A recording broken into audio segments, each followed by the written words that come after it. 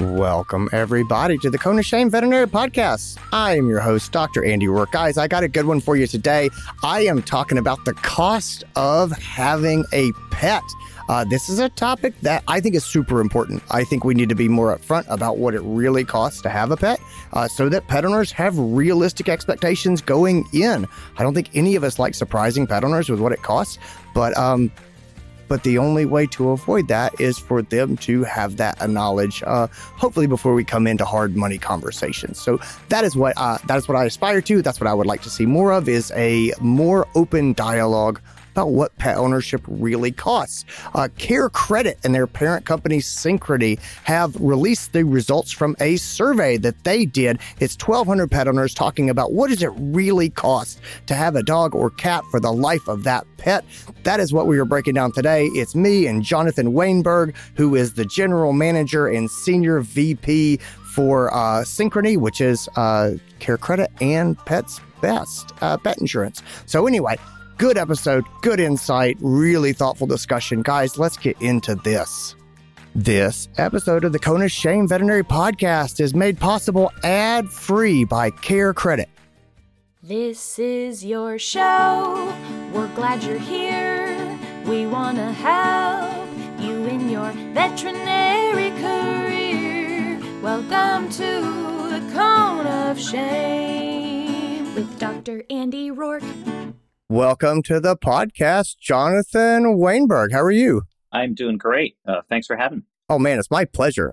For those who don't know you, you are the general manager, senior vice president of pet for Synchrony, which is a company that is over Care Credit, which pretty much everybody in the vet profession knows, and also Pets Best Pet Insurance.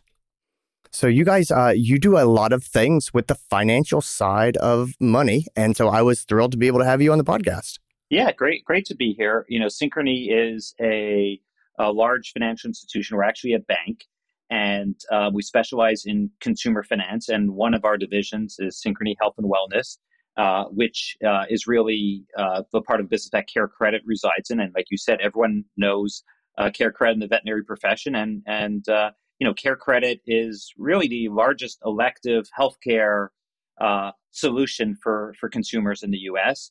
And just over 3 years ago, we made the decision to expand our veterinary finance specialty by purchasing Pets Best. And so it's been just over 3 years, and it's been a great acquisition and shows our commitment to this space. Yeah, you guys are really kind of leading the way in helping pet owners afford pet care, really. When we talk about, when we talk about what options are out there and what support there are for them, you guys are kind of you're a 800-pound gorilla in that space, which is good. It's an important space.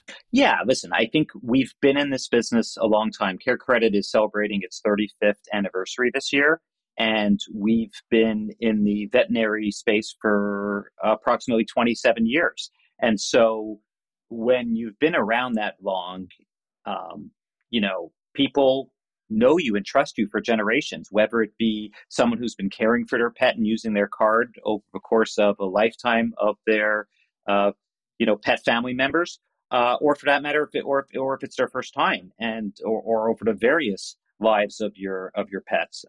And then I think the other thing is we're a card that is not just limited to the veterinary channel, right? You can use it for human health as well.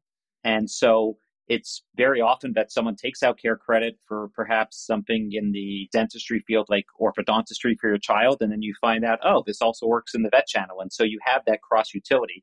And so that has enabled us to build a good business. And in my case, provide a great alternative for helping pet parents afford some of those costs that come along in the veterinary channel. I want to get into some research that you guys put out earlier this year. And you guys have a study, and it was on pet owner spending. And the title is Synchrony Study Reveals Pet Owners Spend as Much as $55,000 During a Pet's Lifetime. And I want to talk to you about this because the study itself is really interesting. I want to lay down the methodology you guys use because I think it's really well done. I think the findings, I was I was surprised by the findings, to be honest, and like they make sense to me. But even I was sort of backed up a little bit by the numbers that you guys put down. I've been thinking a lot about this because, we're seeing changes in vet medicine, and we've got a lot of student debt for veterinarians, and we're seeing veterinarian salaries rising, which is good. And we're seeing technician and support staff salaries rising, which is good. And it needs to happen. But you can't look at those things and not also look at where's this money sort of come from and what does this ultimately mean, and kind of look down the chain at the pet owner and think, what is care for, or what does affordability and access to vet medicine look like? And that's been a headspace that I've been playing in a lot. I don't think pet owners largely have an idea of what the financial commitment is to having a pet. And I think that as medicine costs go up and food costs go up and inflation and all those sorts of things, I think that's less and less true. I was playing around with my own dog, and he's a 3-year-old, totally healthy dog. And I started running the numbers, and I was like, if I just did the basic wellness care on him and nothing bad happened to him, no hot spots, no allergy stuff, no ear infections, nothing, just basic parasiticides. If I said grocery store dog food, I'm still at $1,000 plus in maintaining a goofy, totally healthy dog. And I don't think that people recognize that. Do you agree? Oh, I absolutely agree. I think, the study which we commissioned, which we called the lifetime of care, because that's what we're trying to ascertain is what does that cost? And I think there's several points you hit on which make a ton of sense. I think the first thing is like as an expert in this field, right? And someone who's in the profession yourself, you don't realize what you're spending because you don't look at it in a one bite sample. Even if you had a dog that required, or a pet that required, maybe more care and more medical care than the average, it's done in chunks. So, right. you don't realize how it adds up. And then you see this number that we surveyed 1,200 pet owners and 100 veterinarians, right? Is as much as $55,000. And that's a really big number. And because it's not all in one shot, number one. Number two, to your point, that saying that most people don't realize it, our study showed that nearly half of pet parents underestimate that cost of what you're going to be spending on your pet. And so you can really see that you're not alone, and you're probably on the higher echelon of people that understand this profession, understand the costs. I agree with you 100%. There's a major issue with veterinarians and student debt and with vet techs, and it's great to see that hopefully not the debt going up, but the salaries going up and their ability to manage that. That's a problem in our profession, and it's hard because better than me as someone really deeply into the profession, the passion that people have for this and the choices that you make. But what I'd say is that the vet industry is no different than things we're seeing across the economy now, and we're seeing inflation. And there's a lot of inflation in the cost of care for the animals. Some of it to make up perhaps for the human resources costs, but a lot of it also has to do with the demand that veterinarians are under, with so many more people having pets, and the ability, really it's the competition numbers. Yeah, I agree with that. So let's lay down some numbers here. The lifetime cost of care, according to the survey, comes down to $20,000 to $55,000 for dogs, and $15,000 to $45,000 for cats. And I thought it was also really fascinating looking at just the first year of life, $1,300 to $2,800 for dog owners, and $960 to $2,500 for cat owners in the first year alone. Yeah, and that's the first year, and I think what we're seeing is, in the first year you're going to have startup costs, right? I think everyone kind of understands that and is prepared to some degree, but it's the stuff that comes later, and even those startup costs are more than you think, right? Just acquiring a dog, and these are the things that you capture. So yes, the the first year expenses, obviously, getting the pet, vaccinating it, if it's home proofing it, training it, et cetera. Those are big. But when you start thinking about some of these annual costs, they add up very quickly. Yeah. Yeah. I see a lot of frustration from veterinarians about financial conversations, right? Because these are not fun conversations, and pet owners get emotional about them.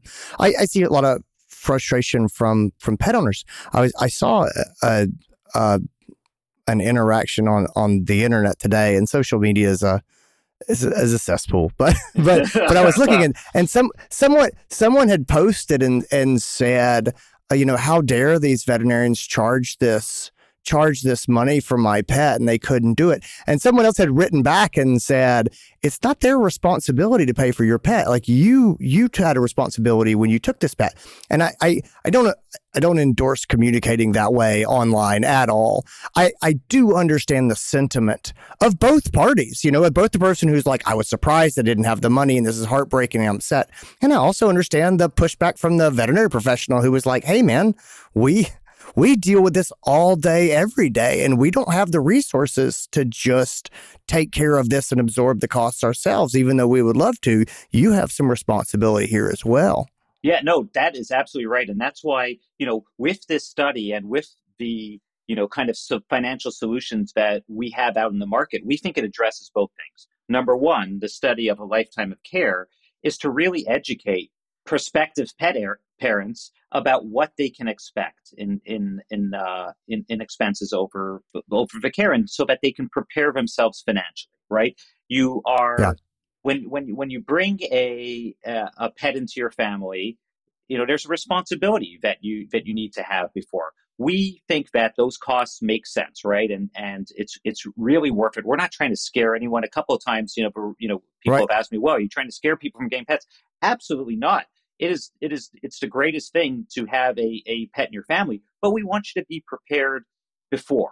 And then on the other part of it, with taking it from the veterinarian side, we know that these are not easy costs to absorb, and so what Care Credit tries to do is be able to provide solutions, whether it be the Care Credit card or whether it be Pets Best Insurance, that allows pet parents to prepare for those expenses, whether expected or unexpected, and what we're hoping is that they are expected, in a meaningful manner, and so that when something happens, they have that ability and the wherewithal to take care of that pet in the manner that it should be, responsibly, and then also have great compliance to care, because that's the other thing. And I'm sure and I've heard some of your other podcasts, that a pet that is taken to the vet more often is able to get their normal checkups and compliance of care is going to be a healthier pet, and it's probably going to be a less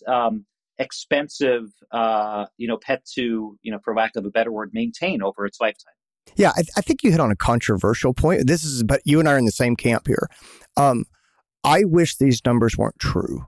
I wish that it didn't cost $25,000 to $55,000 to have a dog, or $15,000 to $45,000 to have a cat. Like if I had a magic wand, I would make that not true. I would make it cost $1,000 over the lifetime of a pet. And I would go ahead and wipe out veterinary student debt and pay the tax living wage. Like I would do all those things. But I think a lot of people say, they look at these numbers, and I've gotten pushback on this because my thought was for a long time, we should tell people it costs $1,000 a year to have a healthy dog. And people were like, what? Why would, that's just off-putting. And I'm like, that's true. And it's kind of like when we go in the exam room and we make recommendations, if you don't tell people the truth, then they can't make an educated decision. If I don't say, hey, look, this is what it costs to treat heartworm disease, and this is the prevalence in our area, and your pet could die from heartworm disease. Do they really have the information they need to decide whether or not they want to make that purchase? And people say that's sort of hard, and I sort of say, well, I want to give them the truth and help them to make the best decision. And I think that these numbers kind of fall into that same category of, I wish this wasn't the case. I wish I could tell you that heartworms aren't going to hurt your dog, and and that you can just give your dog some Benadryl for allergies and they'll be fine. But that's not true. And the same thing is to say, to not set the expectation of this is what it costs. I don't think that's productive in the long term. When we talk about angry clients, one of my favorite sayings is, people don't get mad about what you give to them. They get mad about the difference between what they got and what they expected to get. And so I think that even just setting the expectations, if people expect, yep, I am making this commitment and yep, it's going to be expensive, those conversations are a whole lot easier than just being blissfully naive about what medicine costs and they walk in with $300 and get their doors blown off. Yeah, I think it's important that we get through them in multiple channels, right? Obviously the veterinary profession is going to be the one that, I hate to say the word, bears the burden of this, but that's the truth, because you guys are the most trusted in the industry. Yeah, we could publicize these stats and go out there, but we're never going to reach the million 30 million U.S. households is a study. What our study shows, will face an unexpected pet expense. There's no way we're going to get to them. So you guys on the front line are the ones who are going to have to bear that. But it's also it's the shelters that need to be kind of telling people, hey, it's great that you're adopting this pet. We love that you're taking it, but hey, with that comes a responsibility. Same thing with breeders and just the general industry as a whole. And that's why we did our part to message this study. This isn't a commercial for Care Credit or Pets Best. It really but we would make it a lot more sexier and exactly. Maybe we would have Bruno Mars sing the results. But I think it's something that we want to get out there, because we know that this is such a critical part of the industry, and what we're trying to do at the end of the day is, yeah, sure, we're in the business of providing healthcare and financial solutions in the healthcare space, but what would be much better for everyone is if they know beforehand what they're getting into and are able to prepare for it in a orderly manner, so that they're not surprised and have to make tough decisions like, hey, do I have to pay this bill or make my car payment? We don't want anyone to be in that position. Yeah, I completely agree. The first time you end up at the emergency clinic and it's $1,500, $2,000, that's just like people's heads explode. They hadn't seen it coming. So that brings us to the actionable part of this. And I'm actually, this is what I really want to talk with you about. What does a world look like where expectations like this are set? What do we do as medical professionals to try to bring this awareness to pet owners? No, listen, you have to hit people. And don't hit anyone. This isn't the Oscars. You need to explain to people as much as possible, and it has to be multiple times, especially for those first time pet owners. I think we try as best as we can at whether it be pet adoption or that first pet, that first puppy visit with the vet, to talk about that's a great place to talk about pet insurance, right? Because you're also getting the pet insurance at the best time for your for your dog or cat, because that's when it's going to be the most cost efficient. There's not going to be pre-existing conditions, and you'll your premiums you'll get in at the right time, right? That's just the way it works. A younger pet is going to be more affordable, and so that's one of the things where we at Pets Best try to certainly get adoption, and I think I'd say across the industry in that space, and in Care Credit also. We try to make it as easy as we can, because we don't want you guys having a conversation. You're so busy as it is, right? So we develop QR codes, we develop tags that say, hey, have this. We have educational videos, but at the end of the day, there's only so much that could be done virtually without that human touch. And you are the ones in the vet, in the practice, that are dealing with that, kind of stressed out pet owner who is having to make that decision. And yes, there's certainly a lot of education we can do beforehand, but I think ultimately there's only so much that you can do to prepare someone for what is an unfortunate surprise when it comes to costs. And if you think about it, in the U.S., it's not like we're much better in human health, right? People are not prepared for that. So I'd like to say, it's something that's unique to the pet industry, but the truth is, it isn't, and it just makes it harder because pets don't speak and can't tell you how they feel, and so they can't. Your guys are trying to translate two things to them, not just the cost, but how do you know that pet is feeling that way, and is this going to work or is this not going to work without being able to communicate verbally? Right. And I think that you make a good point about the vet professionals bearing the brunt, because I would add to that and say the emotional brunt of like, I have to stand in the exam room and talk to people about the hard decisions they're making and what things cost. And I don't like that, and my technicians don't want to bear that. There's an emotional toll, right? Especially when we talk about like, I don't call it, it's not convenience euthanasia, but financial euthanasia, things like that, where people, I mean, that takes a toll on me as well. And so things that we can do to reduce that, the number of times I have those interactions, I'm all about that. I don't think that there's a magic formula that makes financial conversations go away. I do think that there are things that we can do systematically that reduce the number of hard conversations that we have in this sort of multimodal approach. And I think that we should be looking at those things. When I look at this, I think that you're right too. I don't know what a high level spreading of this message looks like. Like, is it the AVMA's place to sort of say to people, hey, by the way, I don't know that they would go for that. I don't think that's really the image that they want to have, but I do think it might help.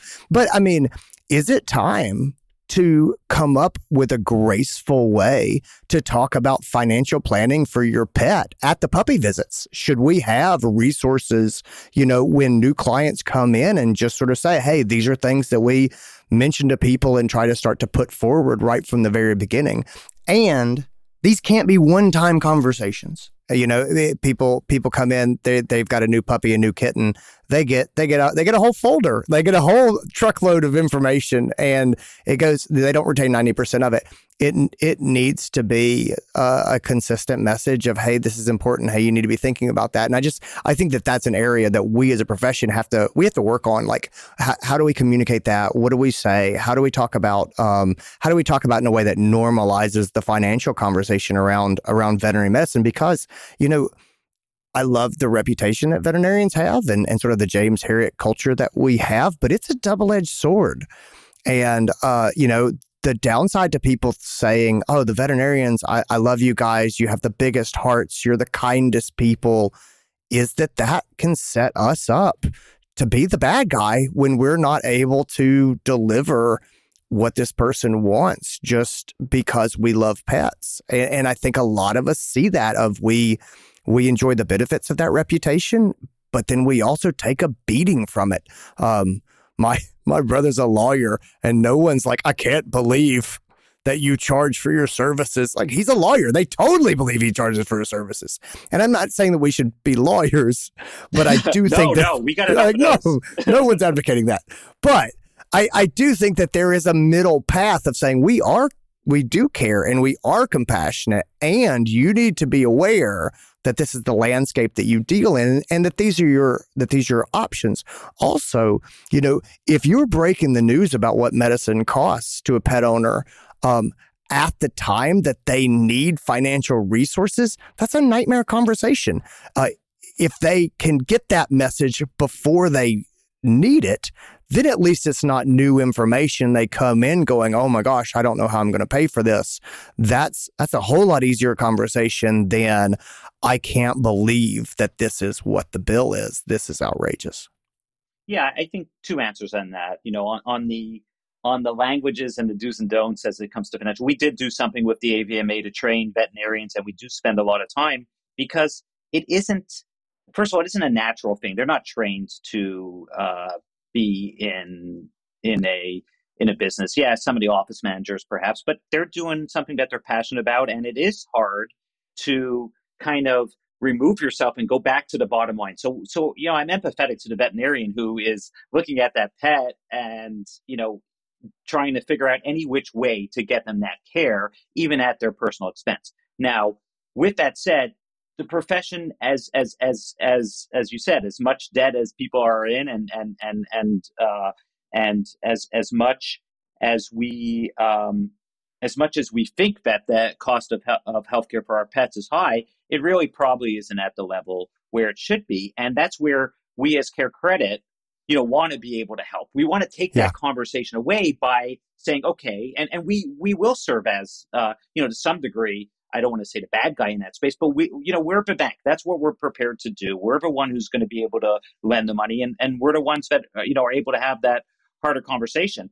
And what we try to do is take that as much as we can, that conversation away from the vet by some of these self-service tools that we've developed, but also, as a veterinarian shouldn't be having, receivables on their account from, Dave Jones's, poodle, right? It should be, that's no one wins with that. Right. And so, that's something that we got to, as a profession, kind of get away from, because it just doesn't make sense for anyone in the whole ecosystem. Yeah, I agree. So I'm going to put a link to the survey in the show notes so everybody can see that. It's definitely, it's very brief. It's well put together. You guys check it out. It's a lot of food for thought.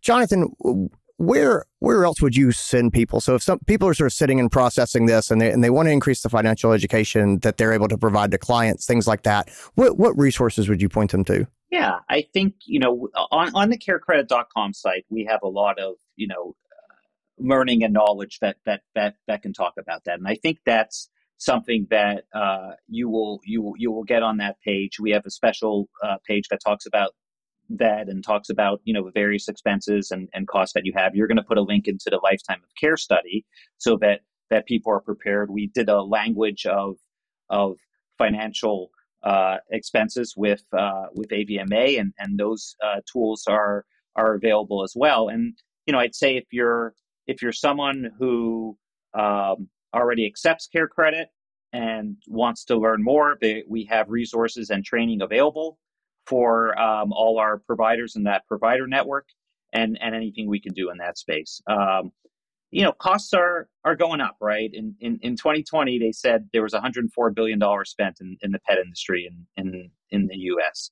2021, I just saw came out at $123 billion. It's almost 20% up. It's going one direction, right? And whether it be, it's not just inflation.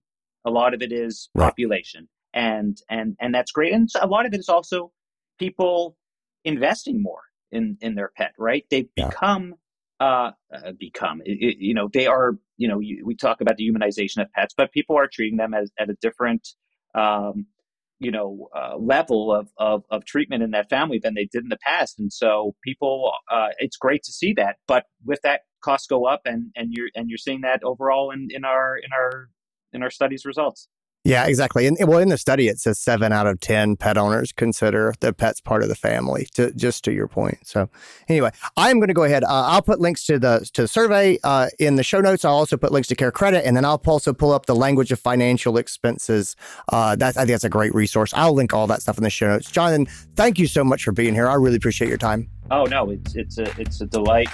And that is our episode. Guys, I hope you liked it. I hope you got something out of it. I hope you gave you something to think about. I think this stuff is really important. And again, it feels icky sometimes to talk about the numbers and talk about what pets really cost.